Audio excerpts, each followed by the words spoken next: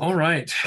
So we've got a lot of ground to cover, but basically in Group A, we went through that third article. It's the longer one that kind of goes in a timeline fashion, and I don't know. It seemed like a pretty good approach. We'll try that again. Okay. Just kind of going through that whole article and looking at some of the specifics there. But any questions or comments before we get started? Like any things that popped out that we need to answer before we get into it? Well, Um, I'm still trying to wrap my head around how all this works as far as, okay, so we're just going to read the little links before we dive into actually reading the lectures, right? yeah, so we're having 4 weeks of kind of background on the School of the Prophets in general and what the context of these lectures on faith come into. And so I think it's highly valuable. Like, let me pull up the schedule really quick to refresh my memory of what I've got. So this week is about kind of like, I mean, we're going to be diving into salutations next week too, but this week's kind of the background. What the School of the Prophets versus School of the Elders versus the Kirtland School, like which one's which and how they come about. Next week, we're going to be doing the actual ordinance of washing of the feet and demonstrating the salutation. Um, the third week, I think, is probably one of my favorite ones. So the first time I ever really dove in and studied some of this stuff was Education Week 2016, and Anthony Sweat's class called The Doctrine and Covenants of Making Your Calling and Election Sure. Wow. And it was a heavy emphasis on the word of wisdom and how we often don't see the full picture of why that was revealed. And so week 3 is going to be a fun one. I'm super excited I to can say that twice now. yeah. Yep. Noted.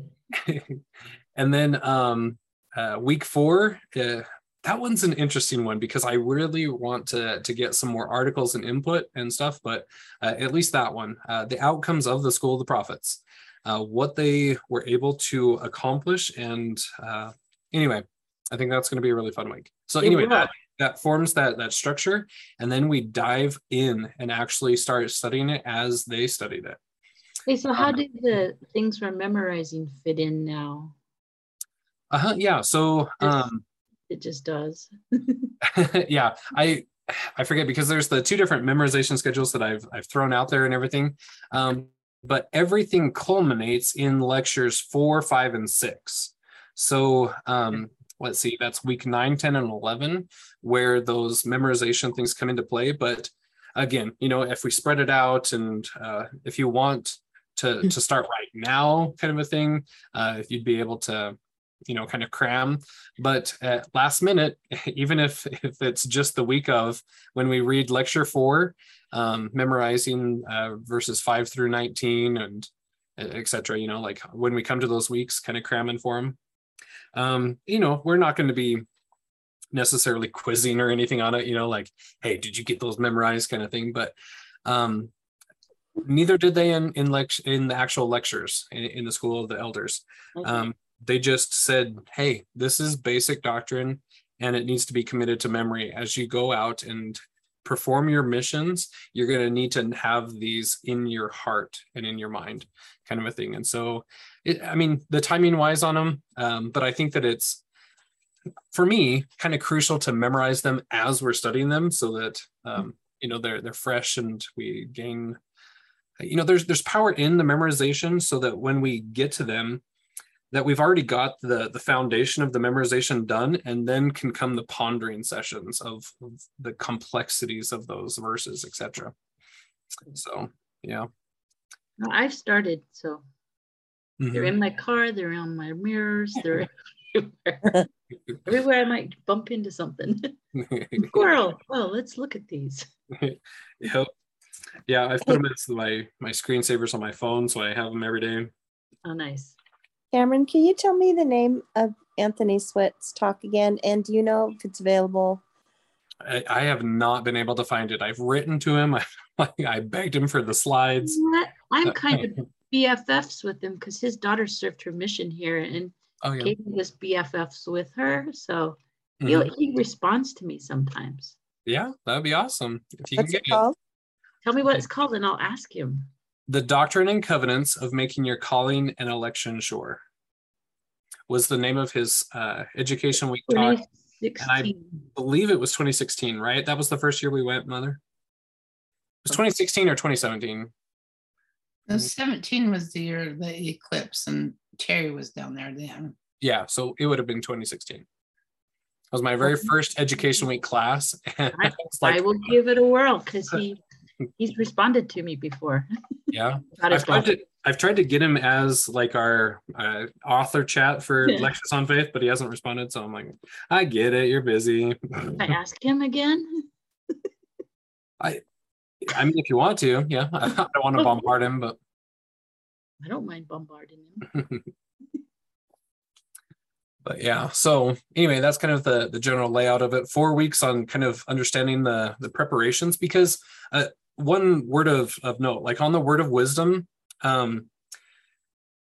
they were given that in the School of Elders and stuff to prepare their bodies to receive revelation. And so it's a huge revelation to like bathing in alcohol before you learn gospel principles and things like that. It's all contained in the Word of Wisdom, but yet we kind of gloss over that a lot. Actually, do you know what I learned? And I learned this in a podcast, so I don't know if it's true. It's probably, these guys are all seminary teachers that work together. It was Tammy Uzelac Hall's podcast, but she said that it came about because Emma was downstairs from where they were, and she had to go up and clean, and it was just a pig pen. And so she's like, hey, you guys, knock it off. And so that's actually what I learned in that podcast, helped spur it along too, because they were like, it was spitting tobacco everywhere. They were just all over on the floors. And then the wood floors had little, cracks in them, and some of that garbage would come down on her ceiling into her place. And she was like, what a bunch of pigs. Yep.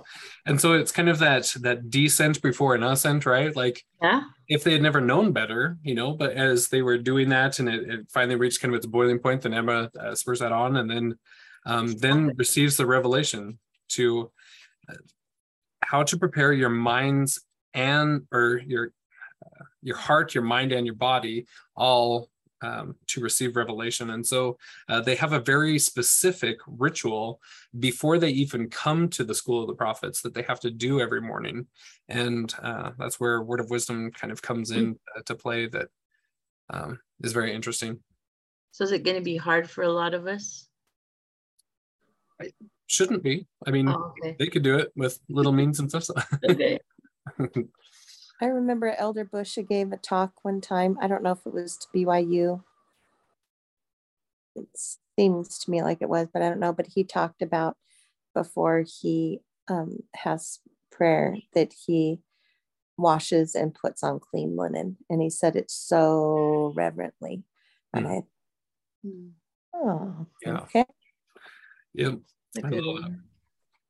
Well, I've been thinking about the Word of Wisdom a lot and just trying to improve my health a lot, because when we do our temple recommends and stuff, and when they ask us that question, are we keeping the Word of Wisdom? Are we really? Because I'm obese. I am not really keeping the Word of Wisdom. Yeah. You know what I mean? Like if you go literally. Yeah, very much so.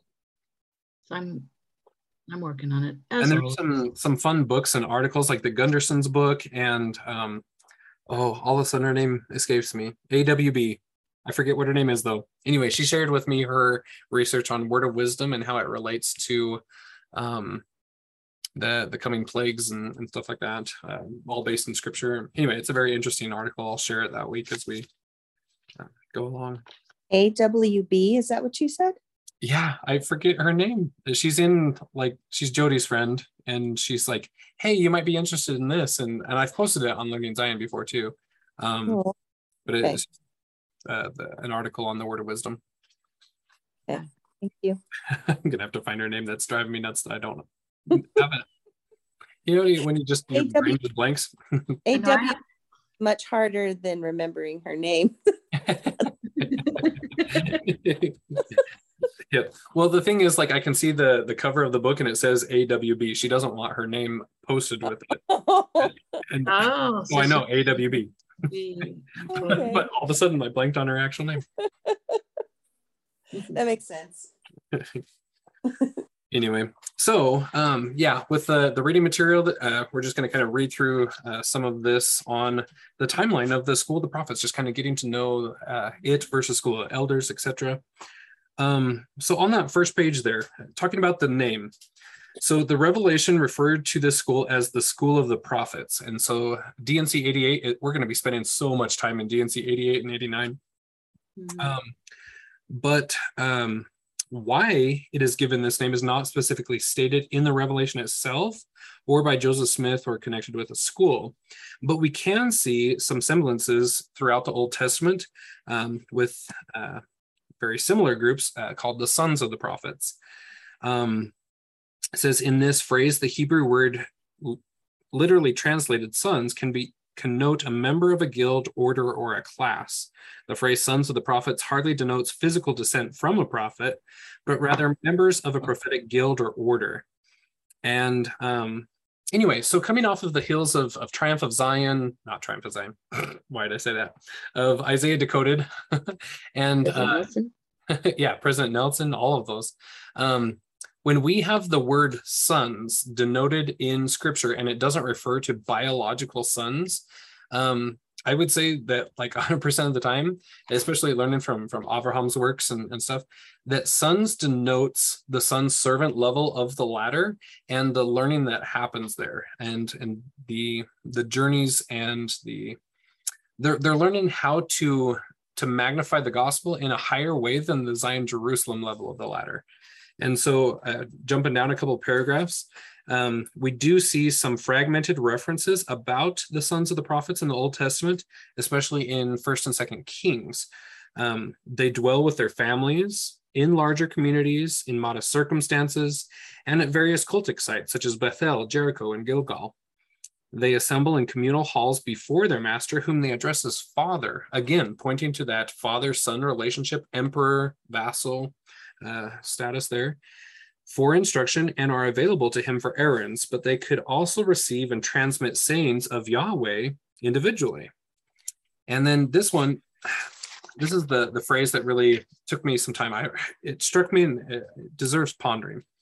These circles, or these sons of the prophets, were concerned with definite eschatological expectations for a specific future.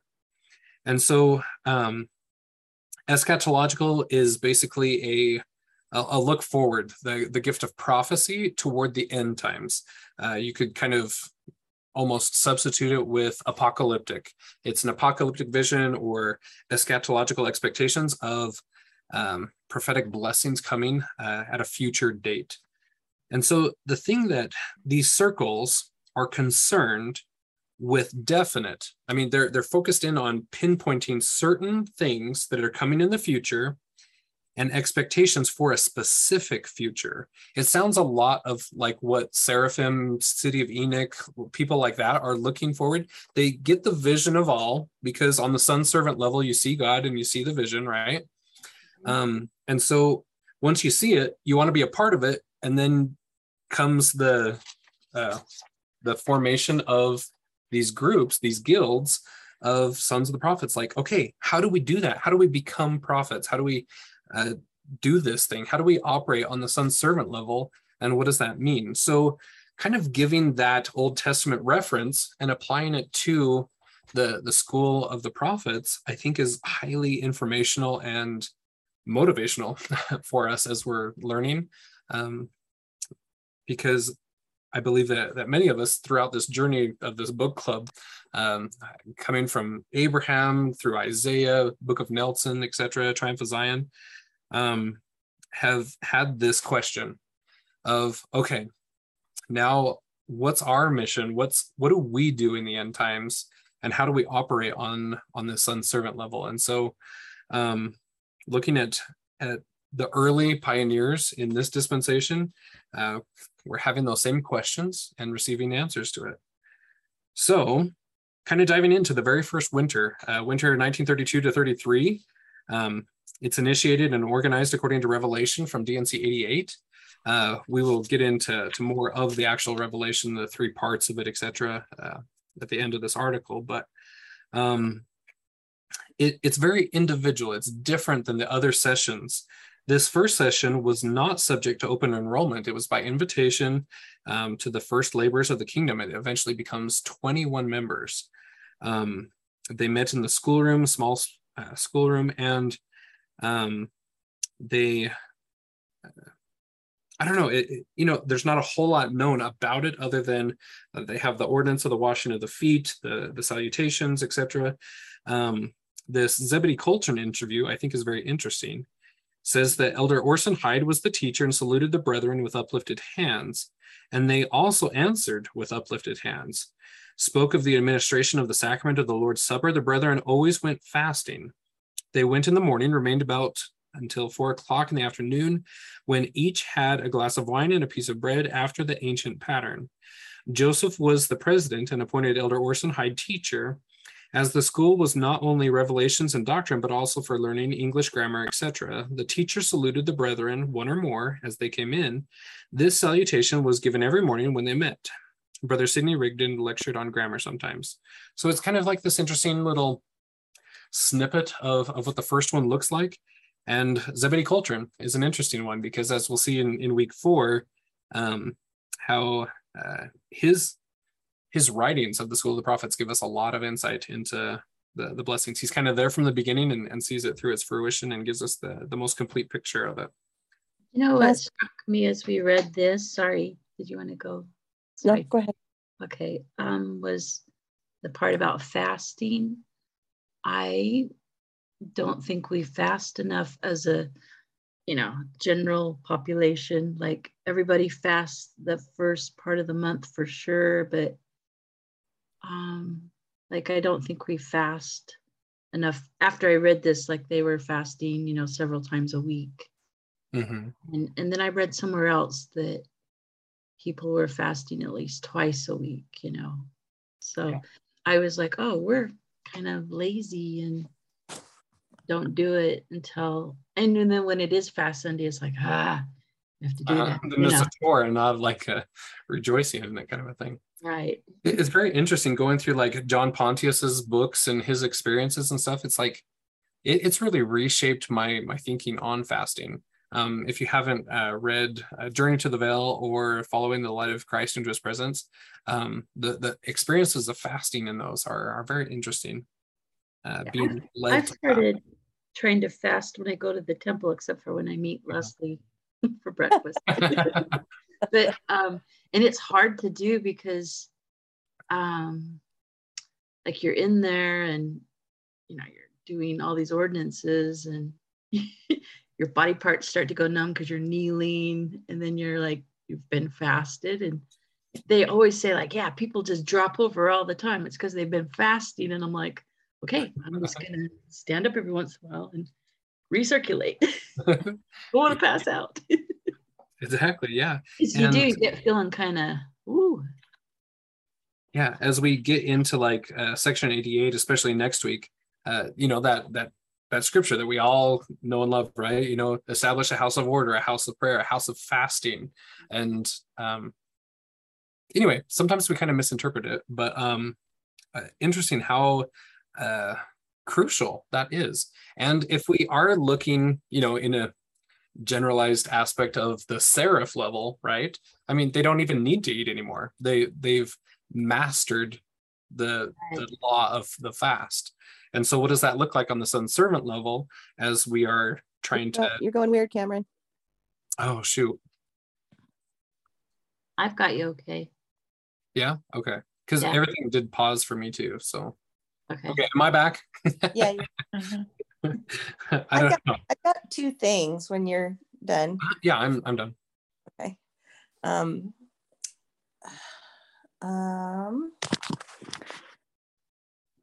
That threw me off. Okay, so I was thinking of, in the Four Ordinations book, about 40-day fast. Mm-hmm. Oh yeah. Oh, we're all frozen, aren't we? Just Oh you. no. Yeah, we're still here and you're good. Oh, I see.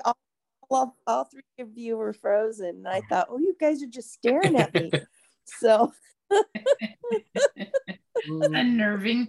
yeah, it's like was I not supposed to mention that? So what did you hear me say? I didn't hear you say much. Okay. About the Four Ordinations book about the 40-day fasting. Mhm. And that's when all you went. So I didn't know what I thought about that. And I know I've read Eric Andreessen talking about fasting kind of like how John did. And I'm just wondering if any of you have experience with that and or thoughts on it. I'm trying to do intermittent fasting where I fast 18 hours of the day, not with water, but with food. And then just have a 6-hour window to eat. And because I remember I was thinking, I need to start training my body to eat fewer meals, less calories, because in the end times, of course, things are going to be hard and I don't want to crash and be like, oh my goodness, such a drastic change. I want to be prepared for it. And when I was doing it, though, it wasn't that hard. Like, I wasn't getting super hungry. It was amazing how, and it was this spring that I did it. It was amazing how it was not hard. It was hard the first few days. But I couldn't believe how easy it was. And then at first I felt like, oh yeah, okay, I've got this little window to eat. But after a while, I'm like, I'm just going to eat till I feel okay and then be done. Not gotta get all the calories in. It was interesting. Stacy shared me the Robert Edge story. That group in Tennessee that he comes to and talks to him. But anyway, the interesting part that he asked them to go on a spiritual quest with him, right? And they prepare for a 3-day fast, full on 3 days, no food or water. And the ones that completed it one day and then bowed out were all right. But the ones that got to day 2 and bowed out, they never returned back to the church. They left the church. They never came back. And then the ones that completed the full 3-day fast, they were almost in that, I don't know, their countenance is shown for the rest of their lives, kind of a thing. And so that really intrigued me. It is very interesting to kind of study that, the process of 1 to 2 to 3-day fasts, and what that looks like on 40-day fasts. What does that entail? Is it no water as well? Because how can that be possible? But we have lots of different examples throughout Scripture of fasting, and I think that deserves a lot of our study and pondering, especially on levels of the ladder. What does that look like? What are they doing to complete that law of the fast, and how does it look different on each level of the ladder? The Four Ordination book, did it have anything more in there? What I think I read, it was just like in passing. Yeah, it seemed very much in passing and stuff, but I don't know. This is how I've kind of interpreted it, that on the Zion Jerusalem level is like the 1-day fast, like a 24-hour fast. Son servant level to work up to getting to a 3-day fast, and then seraph level is full 40 days. And I don't know what that looks like necessarily, but it seems like there's that progression of fasting throughout the levels. But I don't know. I think I could almost do a 3-day fast. I tried once, failed. It hurt. How far did you get? To 2 days. I'm still here though. Was it when you were doing construction though? Were you working? Do you guys remember when I hurt my shoulder and was crazy bad or whatever? Anyway, so that was it. I had to bow out early or whatever to get to mediate and all that. But anyway, interesting process. I learned a ton. Libby says 3-day with water is okay. Without water is a bad deal. Really? How do we know that that's okay? Like, I just hear fast and I'm like, okay, no food or water. Mm-hmm. Yeah, like a body just can't function without water for 3 days. You get really dehydrated. I don't think it would be good. If the weather, and we're definitely not good at it. I have an acquaintance whose son came to visit her, and she said he came and fasted for 4 or 5 days. I thought, oh my gosh, I know how do somebody these people do this? called dry fasting. Yeah, I guess. I don't know. But I think he lives in a big city and she lives kind of off the grid in the country where it's just peaceful. And he said he wanted to be away and he just decided to just, meditate and not eat for 4 or 5 days. I'm like, oh my gosh. He's young though. Yeah. I don't know how young, but Mm-hmm.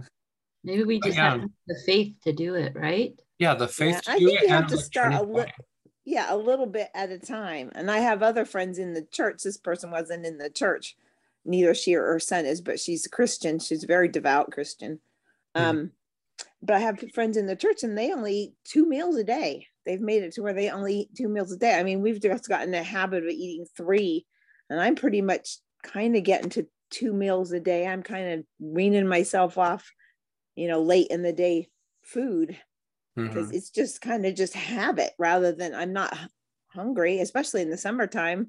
I'm not that hungry because it's warm and you're not trying to fuel your body to stay warm. Yeah. So I remember last summer telling Katie that I said, we got to start practicing eating 2 meals a day because that's what's going to happen. I don't know. That's what I've always kind of thought. And so we did actually start doing that quite a bit. It's for me, it's pretty easy, but as you get older, I can't eat as much as I used to could. I want to, but you just can't. But I can eat like 10 o'clock and 3 o'clock and be okay for a whole day. Yeah, that's what my friends do. I think they eat around 2 or 3. I don't know what time they have their breakfast. I think probably around 9 or 10 and 3. So it's that 6-hour window, and that's it. So just wait till you get old like me, everybody, and then you'll be listening. I am old like you, or close to old like you. I don't know how old you are because I can never see you. I know. I just don't put my face on. I've got one more question, Cameron. Yeah. So, Zebedee, I'm not looking to go into his story of what he tells, but I printed out something else and it said that occurred during the first 2 to 3 weeks of the School of the Prophets. So that's the first School of the Prophets in the 33 then? Is that right? If it's talking about School of the Prophets, yeah, because the School of the Elders is what comes later. Well, I don't know, but it's his testimonial in that later 18 whatever telling the thing about Christ and God. So he said that happened have you heard that in the first 2 to 3 weeks? Yeah, I had thought that was School of the Elders, but it would make sense more in the School of the Prophets. So when we get to that, I'm I'm going to be paying attention because yeah, that's throwing me for a loop. I always just assumed, I guess, on School of the Elders. Yeah. Oh, I don't know. It wasn't clear in the thing that I was reading, but maybe I wasn't looking for it, so I don't know. Okay, thank you. So I think it's interesting that after this first winter that they established this, so 1832, I mean, this is 2 years after the church is organized. And then the next winter, they don't have a School of the Prophets because they lack an appropriate facility and they're preoccupied with lots of different things happening, right? It's kind of that descent ascent pattern there where things are just hitting. And then comes a big change, a big shift in the winter of 1834-35. Then they're like, okay, we've got to build a place for this. This is, we need a temple. It's not going to be an ordinary schoolhouse kind of a thing. And then they end up dividing the School of the Prophets into 2 schools, the one being the School of the Elders and the other being the Kirtland School. So theological studies versus very secular studies. And how it just kind of advances, you know. I mean, it talks about in here where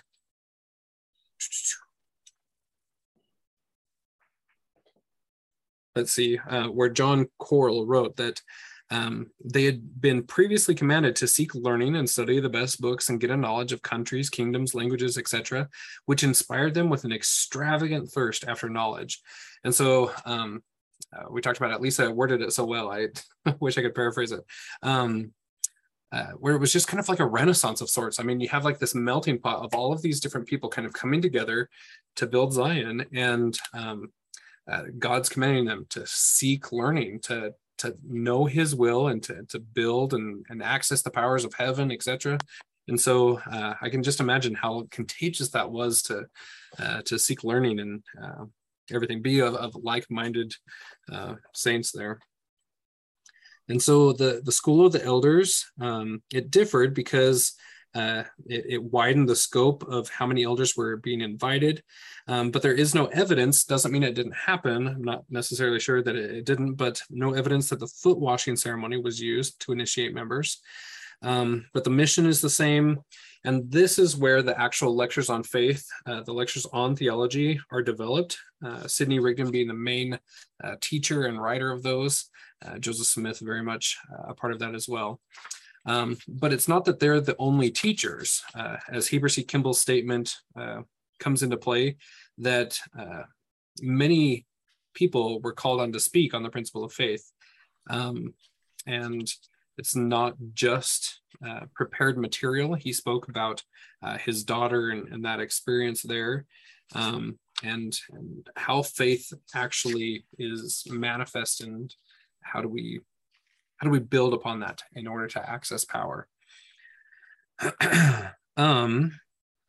But so we have like that theological school, and then we have the very secular, I'd say anyway, a secularized part of it, where this is also women and children who join the school, and they're have a paid teacher.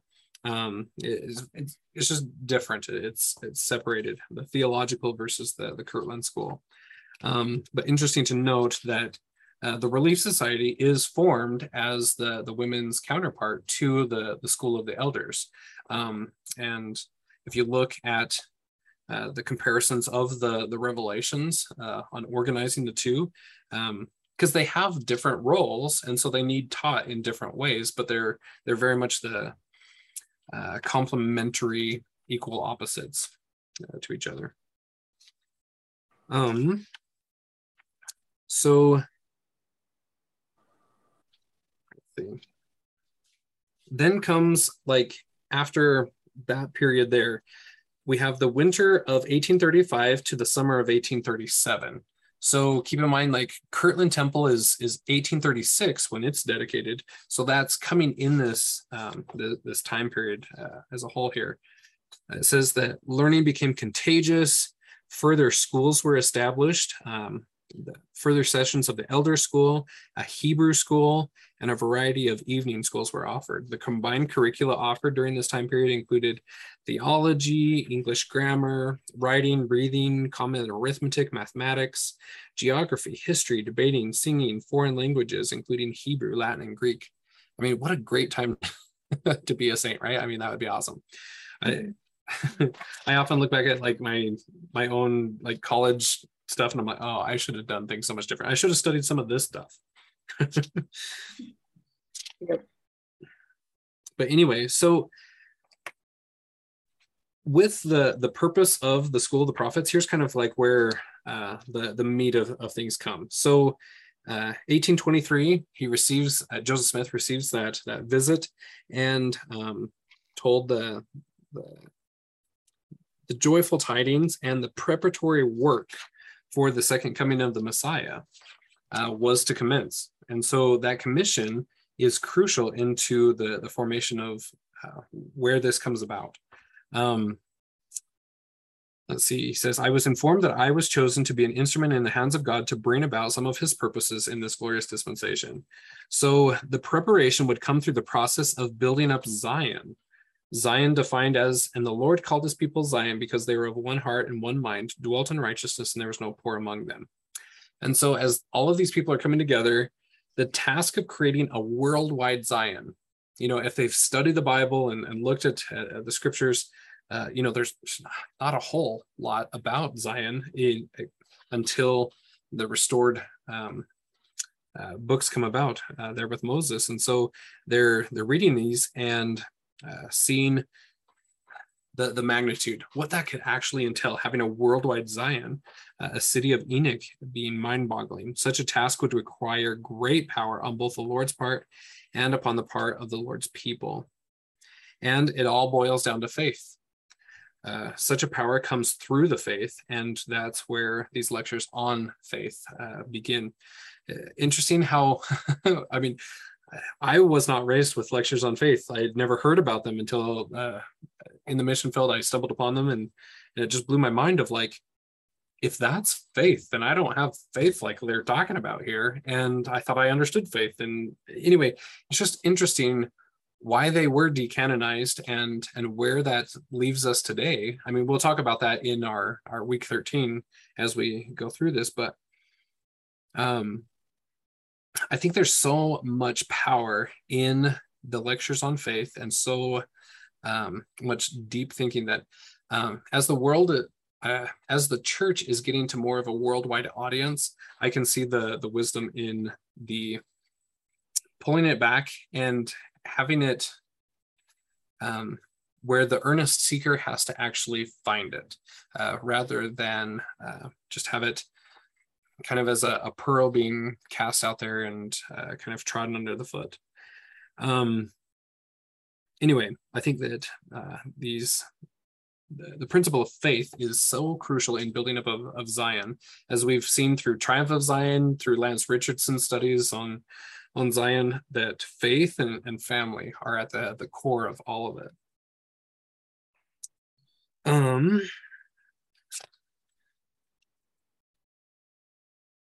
And then the fact that they actually need an endowment of power needed to accomplish the Lord's work. The church was commanded to move from New York to Ohio. They're in D&C 38. Wherefore, for this cause, I gave unto you the commandment that you should go to the Ohio, and there I will give unto you my law, and there you shall be endowed with power from on high. So during that whole time they're preparing to build this temple, to receive the endowment and further their studies, this quest for knowledge on how to build Zion.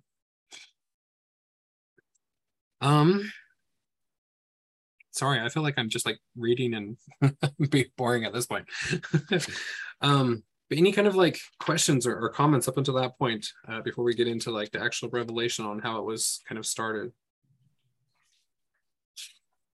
I felt like this was endowing them with power from on high, even though it, in addition to the temple, I'm looking that qualifies them as messengers of Jesus Christ. They'll be able to stand as witnesses of both of them as they go out and testify. And what could be a more powerful thing than that?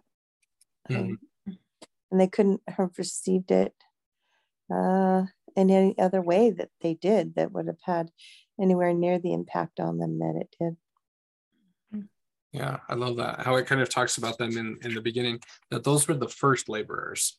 And, so that they can go out and gain more laborers in the vineyard, kind of a thing. Yeah. I had a grandpa that was in all of these places during these times, and he's not mentioned as a person in the school, but not a lot of them are mentioned. Some of them are at the beginning, but I don't know. I wish I could have a chat with him. Yeah. He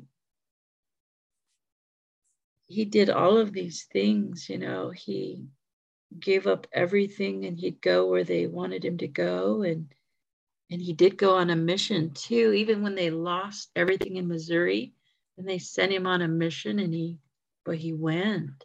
Yeah. It's like, I want to chat with him. Like, tell me. Yeah. I love it. Maybe he's the one giving you your dreams. I've been thinking a lot about them all, and I have another on my mama's side who was in the school of prophets, and he's actually listed in the Doctrine and Covenants, but he apostatized and tried to make his own little church, the Cutlerites. Mm-hmm. So Yeah. I don't want to talk to him. So I do. I think he repented at the end. He figured it out. Yeah. So kind of going into the actual revelation behind the School of the Prophets. So we have December 1832. So again, this is just 2 fresh years after the church is organized, and they're already hitting Zion right off the bat. I think that this is so interesting. I had never considered that before. Yeah. They received DNC 88 in 3 separate revelations, but this is termed the olive leaf plucked from the tree of paradise. I find that it's so interesting to study. I mean, I could spend a whole year on DNC 88 and not get all of it, but so this is a conference of high priests assembled in the translating room in Kirtland, Ohio, 1832. There's a small group present, and just kind of work at visualizing this as I read it, because I think that this is so impactful. So it's commenced by prayer. Then Brother Joseph arose and said, to receive revelation and the blessing of heaven. And notice that that's singular, not plural. It was necessary to have our minds on God and exercise faith and become of one heart and of one mind. Therefore, he recommended all present to pray separately and vocally to the Lord for him to reveal his will unto us concerning the upbuilding of Zion and for the benefit of the saints and for the duty and employment of the elders. I mean, that's a tall order to be asking for here, and to pray separately and vocally. It's kind of like this, I don't know, I imagine just kind of like this grand beehive. You know, it's a... Yeah, I was going to say, it'd be noisy. I mean, not noisy. It's wrong. Almost kind of distracting, but, you know. Yeah, I don't know if I could concentrate. I'd be like trying to listen to the other ones. Like, oh dear. I thought it was sequential, not like... Yeah, so that's the interesting part here. So we talked there where they're all present to pray separately and vocally. And then the next sentence, I think, accordingly, we all bowed down before the Lord, after which each one arose and spoke in his turn his feelings and determination to keep the commandments of God, and then proceeded to receive a revelation. So yes, there's definitely that sequential element to it. And even them praying separately and vocally, they were doing that at separate times. Yeah. Oh, that makes more sense, because that other way is like chaos. Kind of chaotic. Yeah, as I was talking about, like the beehive principle of, like, you know how the beehive, they're going out and in, right? And I was thinking of humming. Yeah, me too. The humming buzz kind of a thing of it. I get it now. I get it. There's one speaker. They're attending to the work. Anyway, I probably shouldn't use that example. No, I was with you, Darlene, though. I'm glad we got that cleared up. Yes, me too. I was picturing that differently. I'd lose my train of thought. Like, wait, what was I saying? Yeah, it's kind of like at the veil in the temple, right? I mean, if somebody's too loud next to you, I mean, you just it's hard. But yeah, so at 9:00 p.m., the revelation not being finished, the conference adjourned and commenced by prayer, and thus proceeded to receive the residue of the above revelation. And it being finished and there being no further business before the council, the conference closed the meeting by prayer in harmony with the brethren, in gratitude to our Heavenly Father for the great manifestation of His Holy Spirit during the setting of the conference. So, I mean, it's just so interesting to like ponder upon what's happening and that process of revelation, because I mean, we don't necessarily do that very much. The closest thing that kind of comes to mind is kind of like fast and testimony meeting, where we're all kind of focused on the same thing, and one person at a time is speaking and kind of thing. But I mean, it's not necessarily revelatory on the benefit of the saints, duty and employment of the elders, and seeking the building of Zion. But yet, I think it can be. So anyway, the first revelation that is described here was verses 1 through 126 that we have.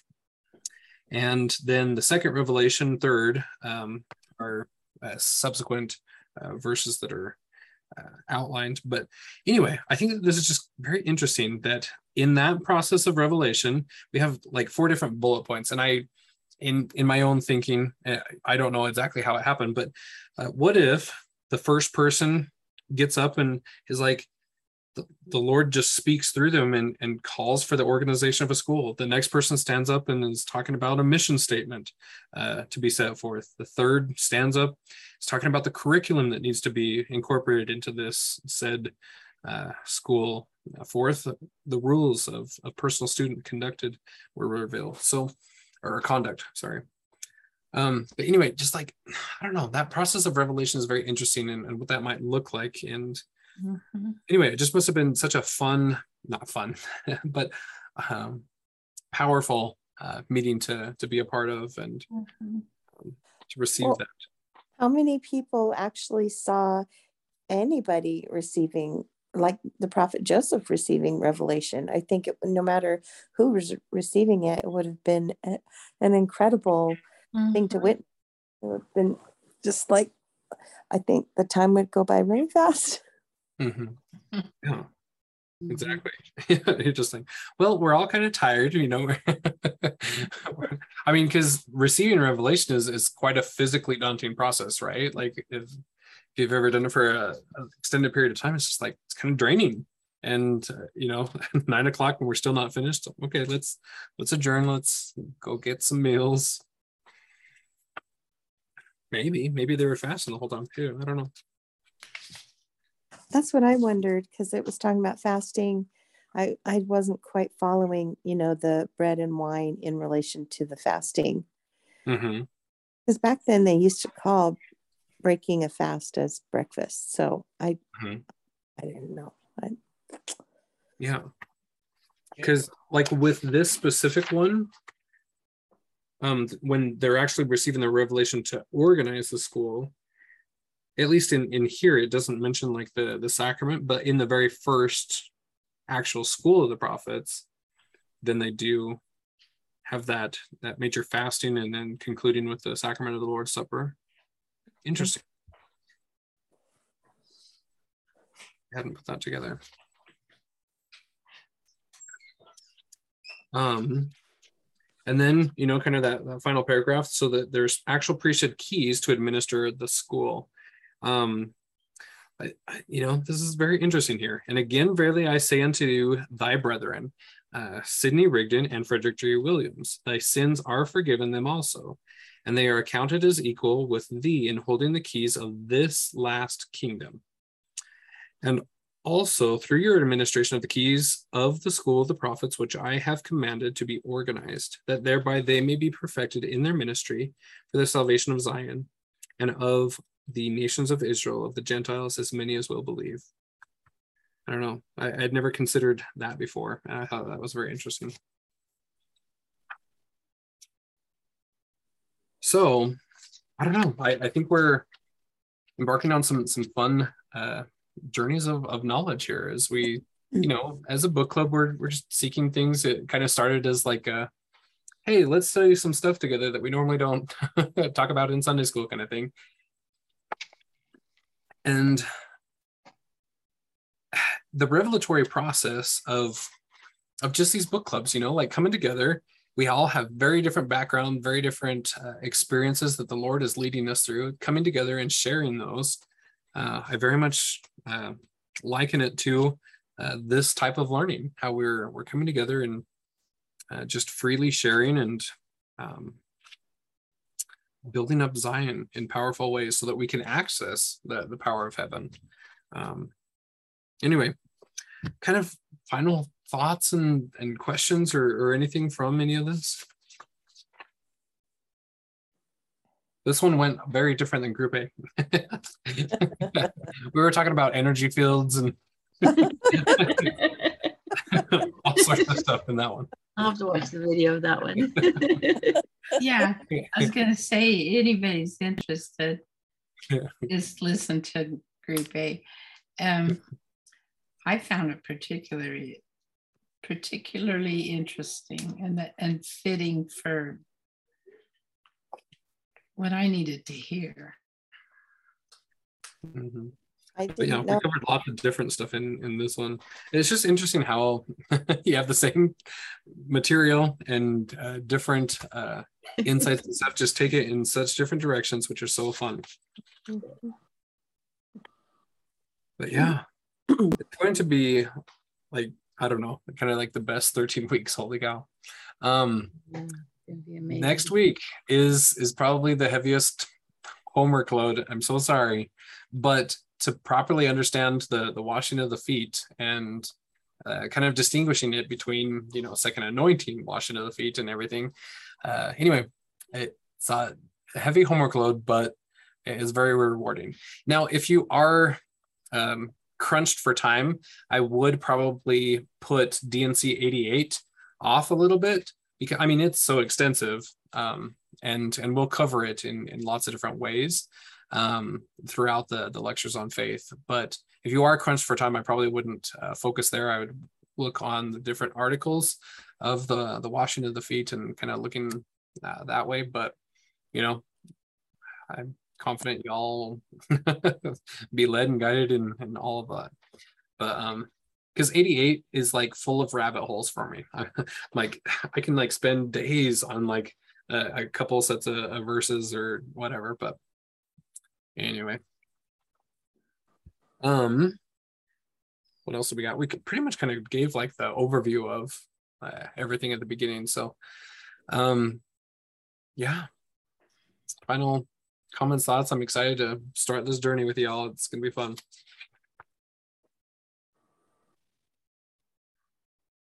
If not, we will see everyone next week.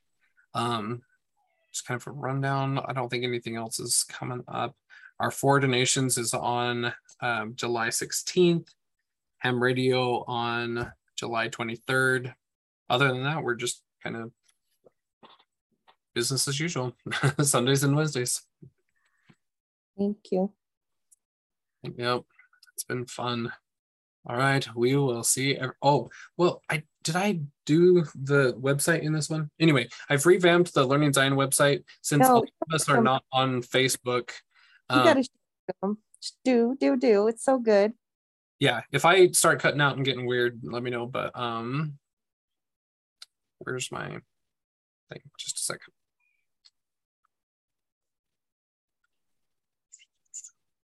Gotta bring up my website. I closed out most of my windows so that my computer might behave. Okay, so on the very homepage of Learning Zion, I've put all of the 13 weeks here so that you can click into any of them. And here's all of the homework reading links so that you can click on them easy. We'll post the video chats and then any of the discussions. So I highly encourage, like, if you find other articles throughout the week that you find helpful or insightful, want to share them with people, share them here rather than in the Facebook group, since there's quite a few of us that are not on Facebook.